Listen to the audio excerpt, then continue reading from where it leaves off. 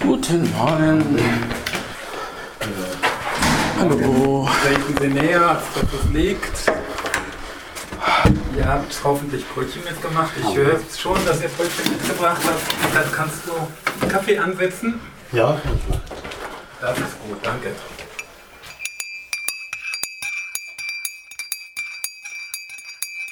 Mittwoch, 17. Juli 2019. Die Mittwochsrunde trifft sich zum Lagerbesprech 86. Normalerweise sprechen wir, Eckhard Fuchs, Jens Bertrams und ich, Franz Josef Hanke, miteinander über aktuelle Vorgänge in der Gegenwart. Diesmal wollen wir 50 Jahre zurückblicken und aus der Vergangenheit in die Zukunft schauen. 50 Jahre zurück, das heißt konkret, am 16. Juli 1969 startete eine Sonde zum Mond, zum ersten bemannten Mondflug der Menschheitsgeschichte. Jens, wenn du heute auf dieses Ereignis zurückguckst, wie ist heute die Lage? Heute ist die Lage so, dass man ja wieder zum Mond will. Allerdings die technischen Voraussetzungen dafür, das hört sich ganz komisch an, ist aber so, schlechter sind als damals. Damals hat man mit einem unglaublichen Aufwand, mit 150 Milliarden $, die man in die Hand genommen hat, diese Mondmission gestartet, deren Nutzen man ja immer wieder in Zweifel zieht. Und heute wäre man dazu aus den verschiedensten Gründen gar nicht mehr in der Lage und es ließe sich derzeit auch zumindest staatlicherseits nicht rechtfertigen, weswegen zum Beispiel private Unternehmen sich darüber ja Gedanken machen. Ich glaube aber, dass die Mondlandung von heute aus betrachtet nach wie vor ein wichtiger Schritt für die Menschheit war, wie ein großer Sprung vorwärts für die Menschheit, wie Neil Armstrong gesagt hat, weil es genauso ein Pionier- und Entdeckergeist war wie alles andere, was den Menschen vorangebracht hat in seiner Entwicklung, auch manchmal über Umwege in seiner zivilisatorischen Entwicklung. Also von Christoph Kolumbus, ja, also, oder auf wissenschaftlichem Gebiet oder was weiß ich. Ich glaube, dass trotz aller Kritik, die man haben kann, diese Mondmission und so wenig sie wissenschaftlich gebracht hat, war sie doch ein Meilenstein. Du hast jetzt einen Namen genannt, Armstrong. Kannst du mal die Namen der 3 Astronauten nennen und der beiden, die auf dem Mond gelandet sind? Geflogen sind Neil A. Elton Armstrong, 38 Jahre, ehemaliger Testpilot, aber Zivilist, Kommandant der Apollo 11 Mission. Dann ist dazu geflogen, ich nenne ausnahmsweise mal den dritten als zweites, Michael Collins, Oberstleutnant der US-Armee, auch Pilot, 39, der war Pilot der Raumkapsel Apollo 11 Columbia. Und mit Armstrong auf dem Mond gelandet ist Edwin Buzz Aldrin, man nennt ihn Buzz, 38, die beiden haben den Mond auch betreten, auch der war Flieger und ehemaliger Soldat. Eckhard, wie erinnerst du dich an diese Mondlandung? Hast du die im Jahr 1969 selber mitverfolgt? Wie ist es? Ja, ich habe die selber mit am Fernsehschirm verfolgt damals. Das war mitten in der Nacht, sagen wir mal im besten Schlaf zu dem Zeitpunkt, 3 Uhr ungefähr, gegen Morgen. Und ich hatte meinem Vater vorher gesagt, am Abend vorher, weck mich, damit ich das mitbekomme live. Und er ist ja eigentlich ein Mensch, der die Leute gerne schlafen lässt und sehr besorgt ist, dass auch alles seinen Rhythmus behält und so weiter. Und er hat mich aber geweckt, klar, sonst hätte ich ihm wahrscheinlich auch Vorwürfe gemacht. Ich war allerdings ziemlich schlaftrunken dann und habe mich ziemlich aus dem Bett rausgeschraubt, das weiß ich noch. Aber als ich dann vor dem Bildschirm saß, war das dann doch sehr spannend und ich habe es auch nicht bereut. Ich habe die Reportage verfolgt. Im ZDF hat zum Beispiel damals der Reporter Heinrich Schiemann das Geschehen verfolgt und kommentiert. Der aber nicht nur namentlich identisch ist mit dem Ja, das hat nichts mit Heinrich Schliemann, dem Archäologen, zu tun. Genau. Ja, das also fand ich schon alles interessant. Gerade die Aufnahmen in Schwarz-Weiß natürlich, ne, die ich da sah, vom Mond, von der Oberfläche, die Fußspuren. Aber Sie hatten doch eine Farbkamera dabei, ne? Ja, aber wir hatten noch einen Schwarz-Weiß-Fernseher. Ah, ja, zu dem okay. Zeitpunkt. Also zu dem Zeitpunkt gab es in Deutschland gar kein Farbfernsehen. Ach ja, stimmt, Jedenfalls ja. regulär nicht. Ja. Also das muss man ganz klar sagen, die Fernsehbildschirme waren damals klein und schwarz-weiß. Das zweite war, die Bilder kamen von der NASA. Also das heißt, es war nicht so, dass die Fernsehanstalten da irgendwie ein eigenes Programm machten, sondern die konnten nur die Bilder verfolgen, die die NASA ihnen lieferte und die kommentieren. Und das haben sie nach meiner Erinnerung, also ich habe das auch verfolgt, relativ zurückhaltend gemacht. Ich meine, sie hatten Fotos gemacht in Farbe, natürlich, wie die Videoaufnahmen, die live zur Erde gesendet wurden, waren, weiß ich jetzt gar nicht genau mehr auswendig, ob die in Schwarz-Weiß wegen der Bandbreite geliefert wurden, könnte ich mir eigentlich eher vorstellen. Also um es kurz mal zu erzählen, die Apollo 11 hatte, also auch die Eagle, die Mondfähre, hatte eine Kamera an Bord. Als Neil Armstrong die Leiter runterging, hat er die herausgezogen und auch sofort eingeschaltet, war sofort einsatzbereit. Am Anfang stand das Bild auf dem Kopf, war schwarz-weiß, das stimmt. Diese Bilder wurden übertragen nach Goldstone in Australien. Dort wurde das Ganze übersetzt in Fernsehbilder und ging dann nach Houston weiter. Und Houston hat es dann in alle Welt ausgestrahlt und die deutschen Sender haben durchaus kommentiert. Es gab übrigens auch Modelle. Also im deutschen Fernsehen hat man dann so Modelle gezeigt, man hat aber auch so, sagen wir mal, synchron gezeigt mit einem, was weiß ich, Schauspieler oder Wissenschaftler oder irgend sowas, wie das dann auf dem Mond wohl aussehen würde. Und das hat man dann kommentiert. Was ich interessant fand, war, dass die Leute, die das damals gemacht haben, in der ARD, zum Beispiel Günter Siefert und Werner Büdeler, der war damals in Texas, in Houston, dass das, sagen wir mal, ältere Herren waren es eigentlich noch nicht, jüngere, mittelalte Herren, die nicht so besonders gut Englisch konnten. Die haben dann zum Beispiel bei der Mondlandung immer erzählt, ja, es ist eine Bilderbuchlandung und alles ist wunderbar und alles ist gut. Dass die Mondlandung beinahe wenige Sekunden vor ihrem erfolgreichen Abschluss abgebrochen worden wäre, das ist ihnen gar nicht aufgefallen. Gut, das sind Sachen, die man im Nachhinein heute in Deutschland weiß, die wir ja damals nicht wahrgenommen haben. Eckhard, wenn ich dich weiter befrage, jetzt aus der heutigen Sicht, du bist ja jemand, der sich sehr intensiv auch mit dem Thema Raumfahrt und Astrophysik beschäftigt. Welchen Wert hatte diese Mondlandung von heute aus gesehen für die Entwicklung der Raumfahrt, für die Entwicklung der Astrophysik und überhaupt für die Wissenschaft, Forschung, Menschheit?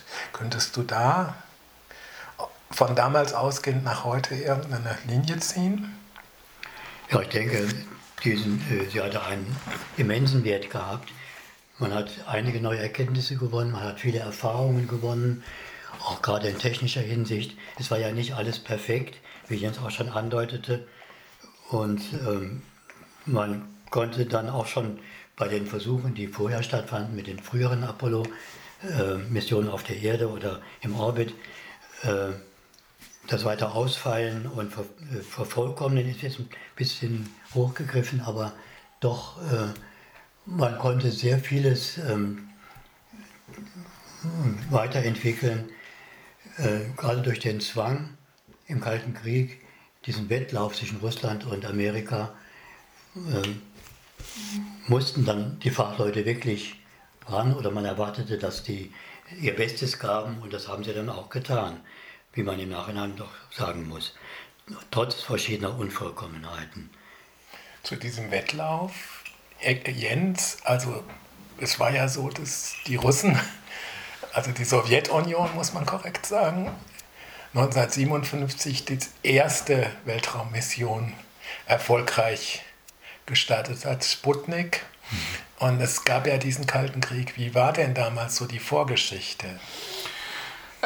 Es ging ja eigentlich schon damit los, dass nach dem Zweiten Weltkrieg, nach der Niederlage Deutschlands, Wissenschaftler, die in Peenemünde am Raketenprogramm von Wernher von Braun gearbeitet haben, in beide Lager gegangen sind. Die meisten haben die Sowjets abbekommen, aber die meisten haben die Amerikaner abbekommen, aber einige auch die Sowjets.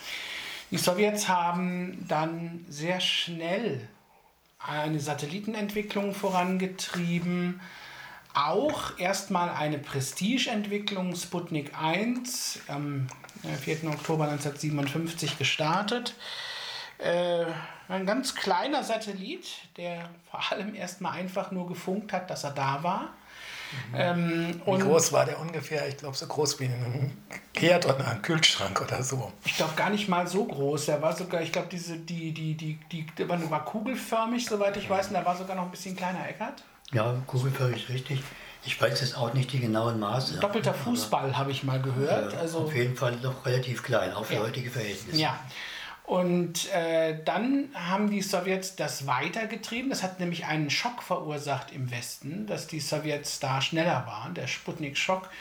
Zwar haben die Amerikaner dann ihre Sonden- und Satellitenforschung vorangetrieben, aber ich sag mal, Dwight D. Eisenhower war kein großer Fan der Weltraumfahrt. Das war der damalige US-Präsident. Der war kein großer Fan der Weltraumfahrt, hat aber gesagt, okay, wir müssen irgendwie nachziehen. Dann hat einiges nicht funktioniert und die UdSSR waren noch mal schneller. Am 12. April 1961 haben sie den ersten Menschen in den Weltraum geschossen, Juri Gagarin.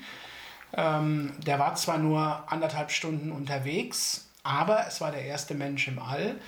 Und das hat den neuen US-Präsidenten John F. Kennedy dazu veranlasst, sagen wir mal, den Mund sehr voll zu nehmen und einen Monat später, am 25. Mai 1961, zu sagen, unsere große Nation wird es schaffen, noch vor dem Ende des Jahrzehnts einen Mann auf den Mond zu bringen. So, und das war ein sehr ehrgeiziges Ziel und von da an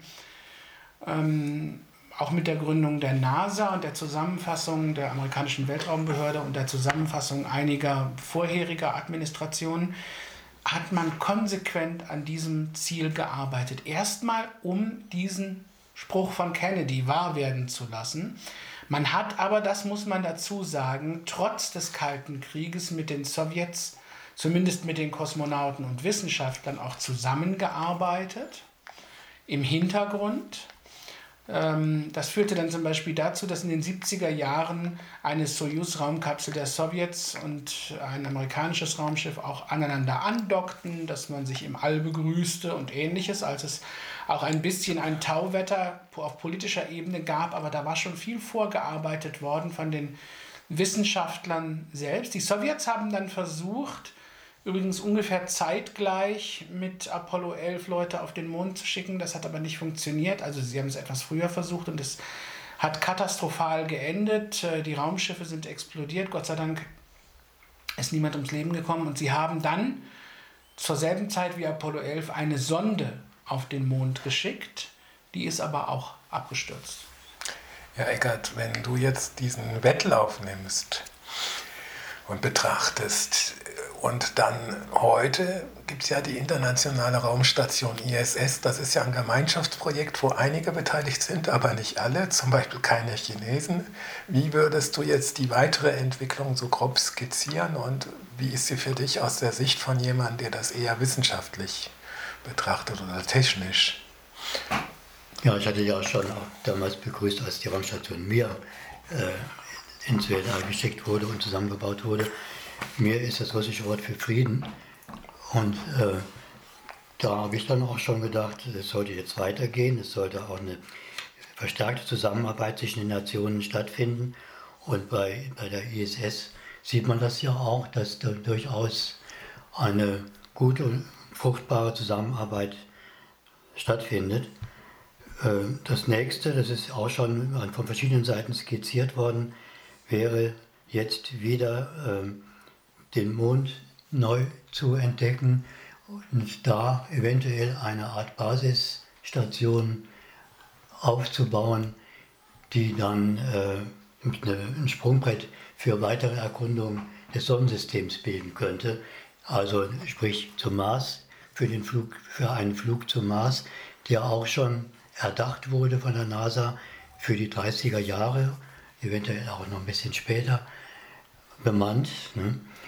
Und da wäre es aus ökologischen Gründen auch und aus technischen Gründen durchaus sinnvoll, vom Mond aus die Hauptreise anzutreten. Das wäre so das, was mir auch so vorschwebt für die nähere und weitere Zukunft. Es gibt ja inzwischen auch den Versuch, die Rückseite des Mondes zu erreichen. Wie ist das zu beurteilen, Eckhard? Ja, die Chinesen haben es ja auch versucht und das hat natürlich einen gewissen Reiz und ist interessant, obwohl schon einige Sonden bei der Mondumkreisung Bilder geschickt haben, gespeichert und zur Erde geschickt haben. Also man weiß, wie die Rückseite aussieht. Und man kann, also wenn man einigermaßen ökologisch günstige Bedingungen auf dem Mond sucht, dann am ehesten an den Polen, an der Grenze zwischen der abgewandten und der Erde zugewandten Seite, wo die Temperaturschwankungen nicht so sehr hoch sind und wo eventuell sogar Wasser oder Wassereis gefunden werden kann.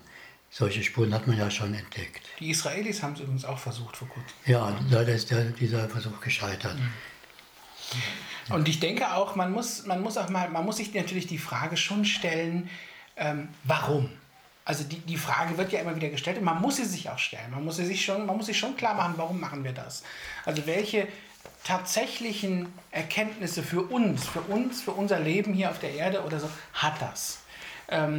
Und ich glaube, dass als Abfallprodukte der Weltraumforschung ja nicht nur Teflonpfannen entstanden sind, sondern auch Medikamente, Verfahren, eben die unter Schwerelosigkeit besser funktionieren, auch Materialverfahren und ähnliche Dinge, wo man sich überlegen kann, kann man da künftig was draus machen. Es gibt die Idee, auf dem Mond sogenanntes Helium-3 abzubauen, das man dann wiederum zur Energiegewinnung nutzen kann. Wie ist das eigentlich da, Eckhard? Wie weit bist du mit dem Helium-3-Projekt vertraut? Naja, also Energiegewinnung ist da vielleicht ein bisschen hochgegriffen. Also man kann mit Helium gern angeregten hoffen, dass man irgendwann mal Fusion betreiben kann. Ja, genau. Kernfusion. Genau. Aber man ist da doch technologisch noch relativ weit von entfernt. Ja. Man sagt immer wieder, also auch in den letzten Jahrzehnten, ja, so in 10 bis 20 Jahren sind wir soweit. Es schiebt sich aber immer wieder ungefähr die gleiche Zeitspanne nach hinten, weil es doch sehr viele Probleme immer noch wieder gibt, die gelöst werden müssen, um dieses Plasma, dieses Millionengrad heiße Plasma zu bändigen, wenn es einmal gezündet hat. Und man muss sagen, mit der Kernfusion, wenn es funktionieren würde, nur zur Erklärung, könnte man eine strahlungsfreie, saubere Energiegewinnung aus eben Atomen, aus der Atomfusion herbeiführen. Wenn ich das richtig sehe, ist das, was die Sonne an Energie spendet, so was Ähnliches. Das ist ein Fusionsreaktor, ja. Fusion, ja. Ja, wenn ich jetzt so an meine eigene Jugend und Kindheit zurückdenke, also ich meine, ich war 14 Jahre, als die Mondlandung erfolgte. Das wurde dann natürlich gezeigt und auch am folgenden Tag immer wieder im Fernsehen, wie man das von anderen Ereignissen heute immer noch kennt. Ja. Alles in Schwarz-Weiß. Das war für uns natürlich schon ein großer Aufreger.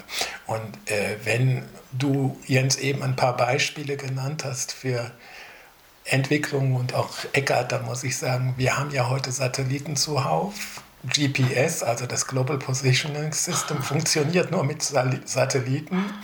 Auch die ganze Diskussion über den Klimawandel fußt auf den Erkenntnissen, die über Satelliten gewonnen werden. Das heißt, wir sind heute sozusagen völlig auf diese Technologien eingestellt, die mit Hilfe von Satelliten laufen, bis hin zum Mobiltelefon und vielen anderen Dingen. Also das heißt, ich glaube, nicht unbedingt die Mondlandung, aber die Technologien, die man in diesem Zusammenhang entwickelt und weiterentwickelt hat, die sind heute längst Alltag, ne? Sind sie? Es ist halt immer so die Frage, braucht man dafür die bemannte Raumfahrt? Viele sagen nein, ich sage ja, weil nur mit Hilfe der bemannten Raumfahrt konnte im All vernünftig getestet und entwickelt werden. Auch diese Technologien, die man heute mit Hilfe von Satelliten ausführt.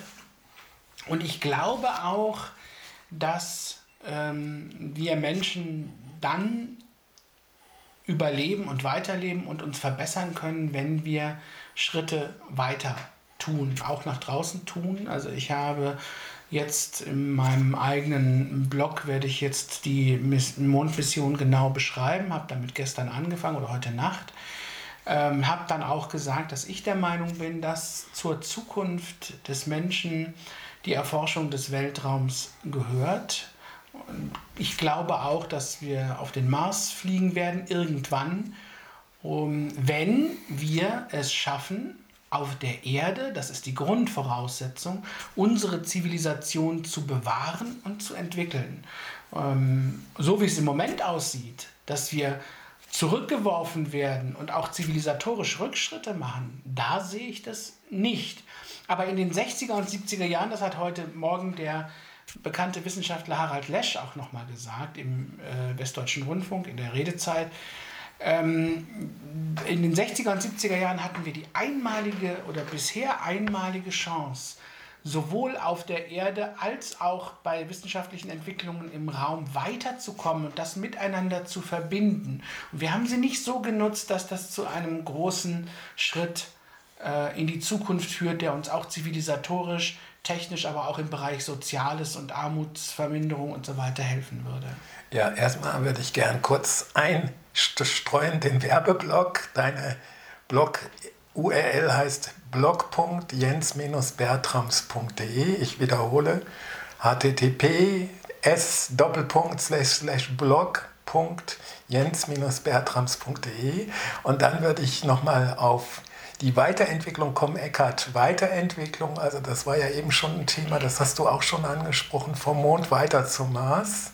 Glaubst du auch, wie Jens, dass es eine Mission zum Mars gibt? Und wenn Jens eben gesagt hat, wir, dann würde ich ja bezweifeln, dass er auf den Mars Ich würde gerne, aber jedenfalls, was glaubst du?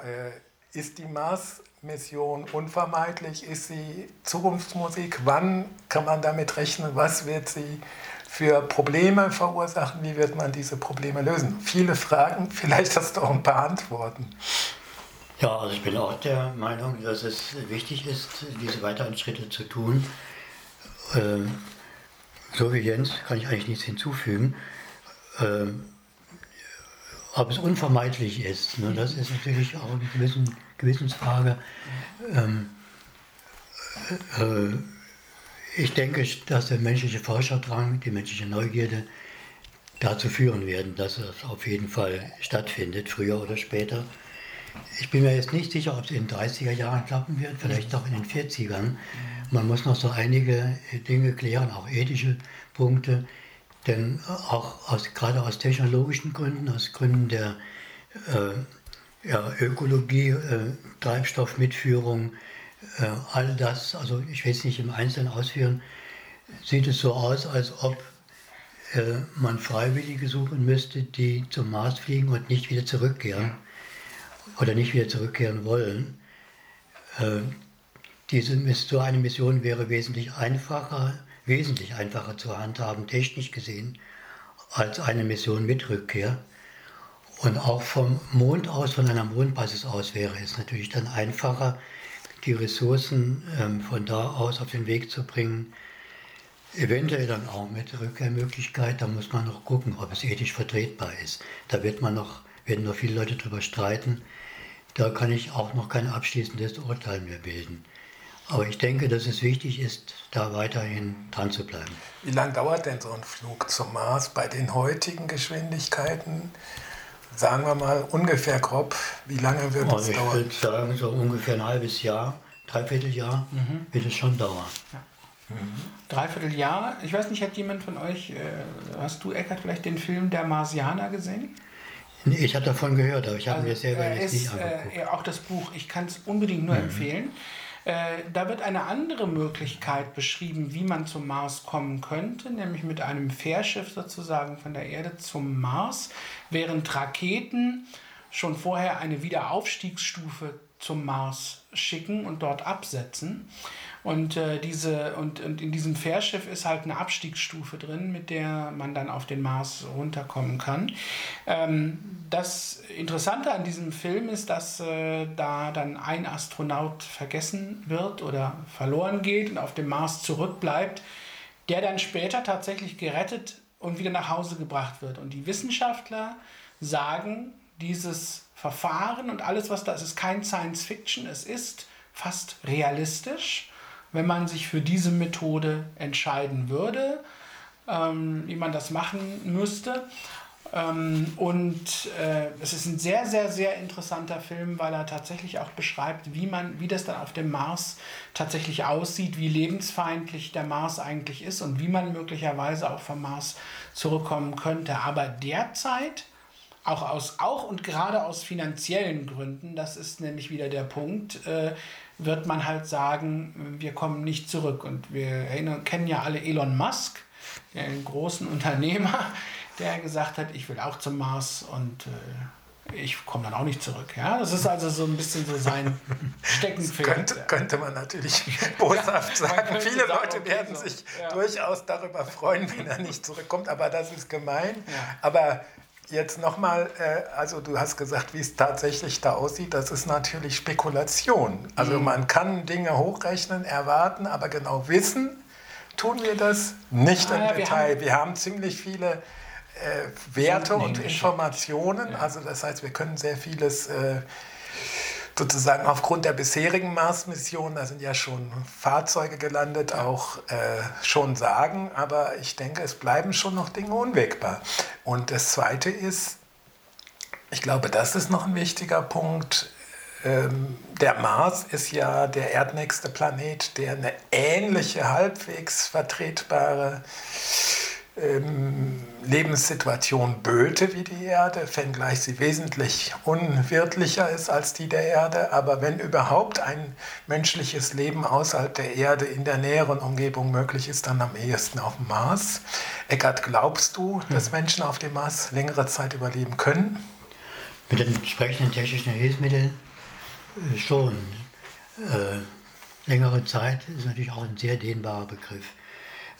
Jetzt gibt es gerade, vor kurzem habe ich gelesen, neuere Forschungen und Ideen, eine sehr dünne, eine hauchdünne, leichte Folie, so eine Art Aerogel mit Siliziumbestandteilen, eventuell auszubreiten, also eine größere Folie dann, die auch wirklich so leicht ist, dass man sie in der Mardatmosphäre in mittleren Breiten oder auch Äquatornähe ausbreiten kann, wo dann eine Art Treibhauseffekt darunter zu erwarten wäre, sodass Temperaturen erreicht werden um den Gefrierpunkt des Wassers oder etwas darüber, sodass also flüssiges Wasser dann noch möglich ist.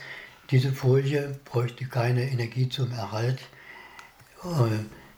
Da könnte man dann mit entsprechenden weiteren Hilfsmitteln und Gütern von der Erde aus vielleicht ein Habitat schaffen, wo Menschen längere Zeit überleben können. Aber man muss sagen, dass derzeit, selbst wenn der Mars der erdnächste und der erdähnlichste Planet ist, was stimmt, heißt das nicht, dass es derzeit ginge. Weil wir haben also Temperaturen von minus 60 bis minus 100 Grad. Wir haben eine Atmosphäre, die nicht atembar ist, die viel zu wenig Sauerstoff enthält. Und wir haben, wie ist der G-Faktor? Der ist relativ ähnlich, ne? Ein ganz klein bisschen niedriger als ja, auf der Erde. Was ist der G-Faktor? Die Schwerkraft. Schwere Beschleunigung auf der Oberfläche. Ja. Also das heißt, man könnte da tatsächlich laufen und würde nicht so sehr hüpfen wie ein Känguru. Ja gut, also die Mondfahrer haben ja gesagt, das ist auch für uns überhaupt kein Problem. Wir können auch gehen einigermaßen. Man muss sich ja mal vorstellen, die hatten damals Raumanzüge an mit den Lebenserhaltungssystemen. Die haben auf der Erde 83 Kilogramm gewogen, auf dem Mond 1/6 davon. Das waren dann also so um die 14 Kilogramm. Ja? Und sie konnten damit auf den Mond gehen und hüpfen. Also beides war durchaus möglich. Jetzt habe ich ja mit euch beiden zwei große Science-Fiction-Fans hier sitzen. Und es gibt ja bestimmte Leute, die behaupten, diese Mondlandung sei in Hollywood-Studios oder wo gefegt worden. Vielleicht kannst du, Eckhard, der Jens läuft sowieso schon und stöhnt schon, aber vielleicht kannst du, Eckhard, was dazu sagen, wie du diesen Behauptungen entgegenträtest. Also die Menschen waren auf dem Mond, das ist aber erstmal, da muss man dann sagen, sie waren auf dem Mond, Punkt.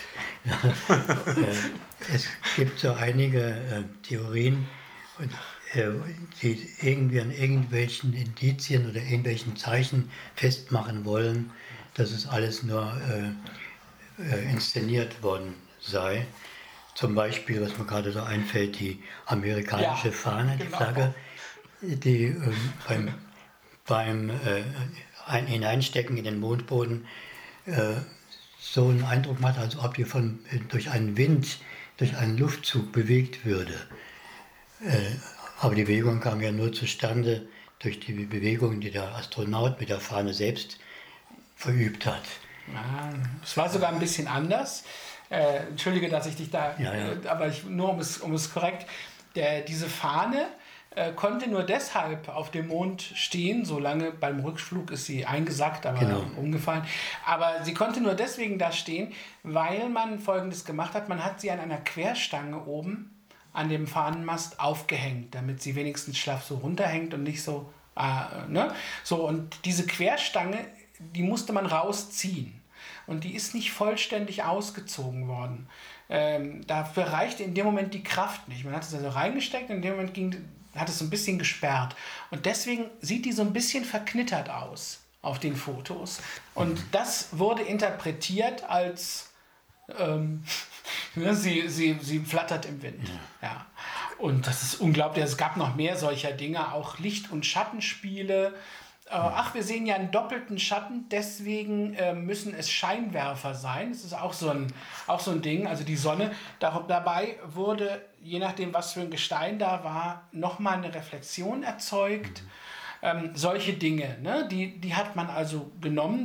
Gerade bei Verschwörungstheorien bei Verschwörungstheoretikern aus dem rechten Milieu ist das sehr berühmt und sehr beliebt, die Mondlüge.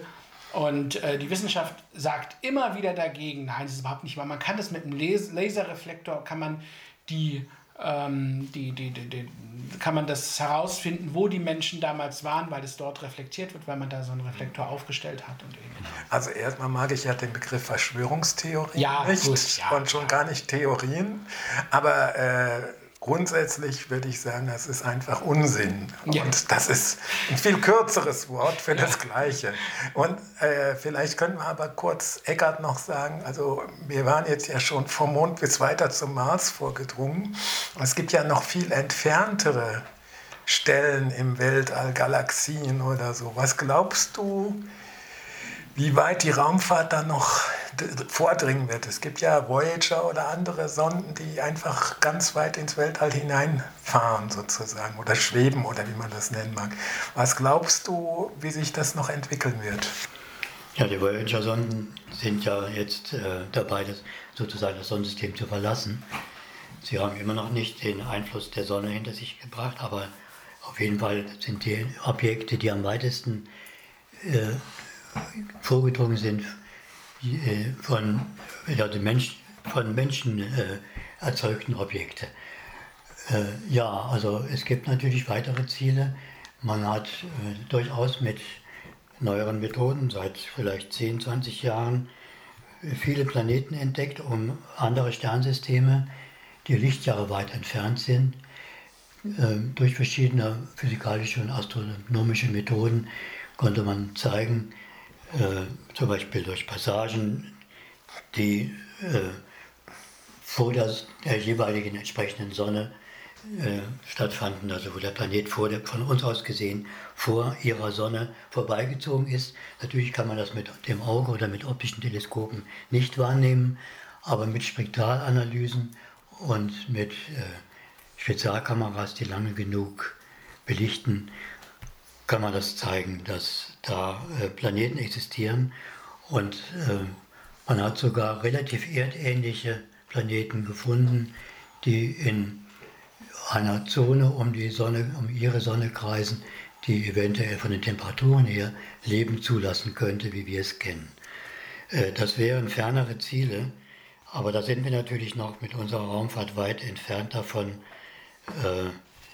zum Beispiel gar bemannte Schiffe dorthin zu schicken.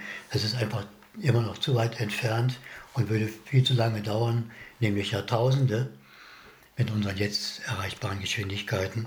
Es müssten dann schon Generationenschiffe gebaut werden, um dahin zu gelangen. Aber man überlegt tatsächlich, ob man irgendwelche Sonden, relativ kleine Sonden, auf den Weg schickt, um möglichst lange Funkkontakt zur Erde zu behalten und vielleicht dann bessere Aufnahmen und Daten zur Erde zu schicken, vielleicht auch Signale aufzufangen, die von fremden, intelligenten Wesen herrühren könnten. Das ist also auch noch bisher Science Fiction, aber man ist durchaus daran, an diesen Überlegungen. Und die Raumfahrt ist mit dem Mars noch lange nicht zu Ende. Ich würde gerne noch kurz was ergänzen, dann kannst du nur kurz ergänzen. Es gibt mittlerweile Ideen, wie man solche Kleinstsonden, also ganz kleine, auf eine Geschwindigkeit beschleunigen könnte, die möglicherweise der Lichtgeschwindigkeit nicht nahe kommt, aber doch, sagen wir mal so, was weiß ich, ein Fünftel, ein Zehntel, ein Fünftel irgendwie der Lichtgeschwindigkeit bekommen könnte. Das wären ganz kleine Gerätschaften, die würden halt für jedes Lichtjahr 5 Jahre brauchen oder so. Das heißt, bis zu unserem nächsten Planeten wären sie auch schon 20 Jahre unterwegs, oder bis zum nächsten Sonnensystem. Aber das wäre immerhin eine erste Idee. Die bemannte Raumfahrt dorthin, auch zu den nächstgelegenen erdähnlichen Planeten, ist für uns wahrscheinlich nicht möglich, denn es gibt nun mal ein physikalisches Gesetz, das für uns derzeit unumstößlich scheint. Es gibt keine Geschwindigkeit, die höher ist als die Lichtgeschwindigkeit. Nach unseren bisherigen physikalisch-mathematischen Grundsätzen kann es das nicht geben. Alles, was darüber hinausgeht, ist Science Fiction und nur als Spielerei und auch als mathematisch-physikalische Spielerei denkbar. Einstein hat es, sagen wir, bewiesen, zumindest nach unserem bisherigen menschlichen Gehirn und Verständnis. Ja, aber eben hat Eckart einen schönen Begriff gebraucht, der mir noch auf der Zunge liegt, nämlich intelligente Wesen. Und dann behaupte ich, es wäre ja schön, wenn es im Weltall intelligente Wesen gäbe. Auf der Erde gibt es die jedenfalls nicht. Denn wenn ich mal betrachte, wie die Menschheit mit dieser Erde umgeht, also ich nenne nur das Beispiel Klimawandel, dann habe ich so das Gefühl, manche hoffen ja auf den Mars nach dem Motto, dann können wir im Zweifel, wenn es hier auf der Erde zu heiß wird, dorthin auswandern. Also ich glaube, das hat Jens eben schon gesagt, wir müssen uns klar machen, dass diese ganze Raumfahrt Erkenntnisgewinn bringen kann, aber dass sie die Probleme, die wir mit dem eigenen Planeten haben, nicht lösen kann, sondern dass wir eine große Verantwortung dafür haben, für diese Menschheit, diesen Planeten auch möglichst gut zu erhalten. Oder wie ist das, Eckart? Ja, da fiel mir gerade der berühmte Witz ein, das Raumschiff Enterprise in der Erdumlaufbahn war eine Sprechblase. Beam me up, Scotty, there is no intelligent life on this planet.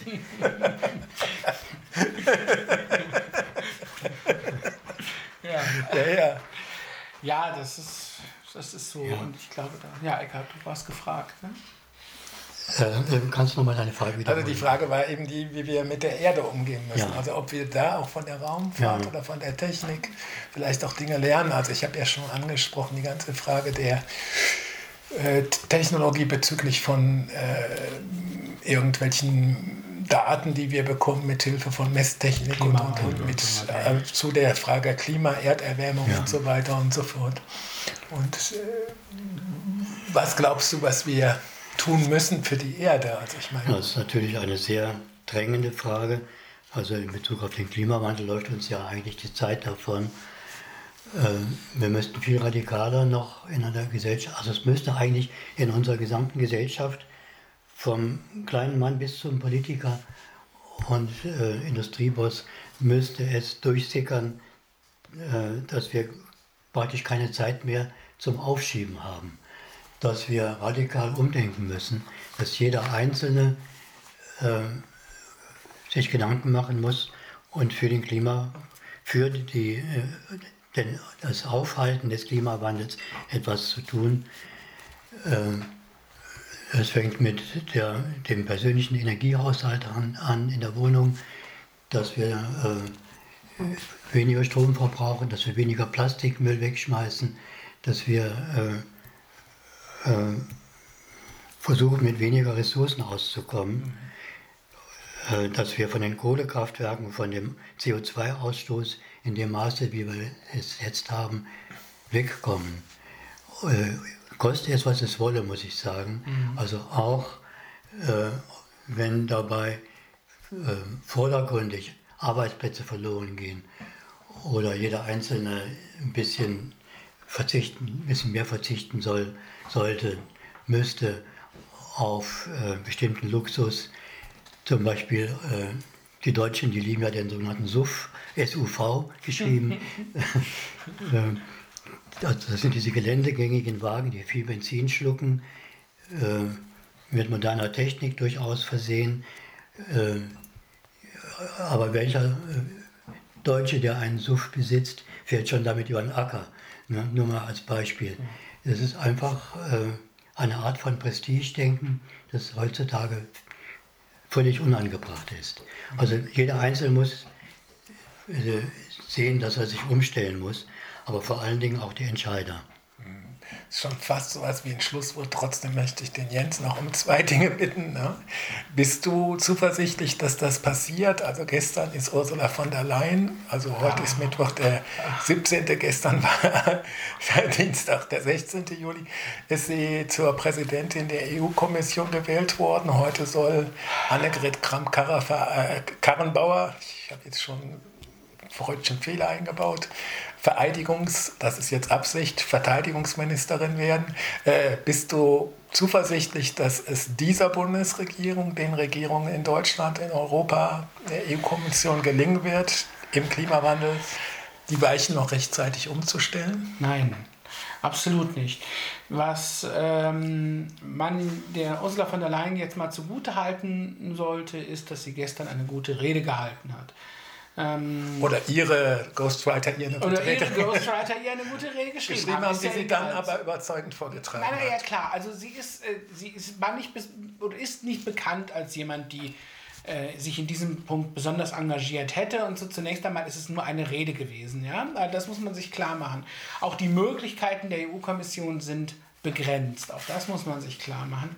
Und die Visegrad-Staaten, die sie ja sozusagen ins Amt gehievt haben, also diese Staaten aus Mittel- und Osteuropa, die sich rechten Diktaturen annähern und eigentlich verhindert haben, dass sozusagen das Spitzenkandidatenprinzip durchgesetzt wird.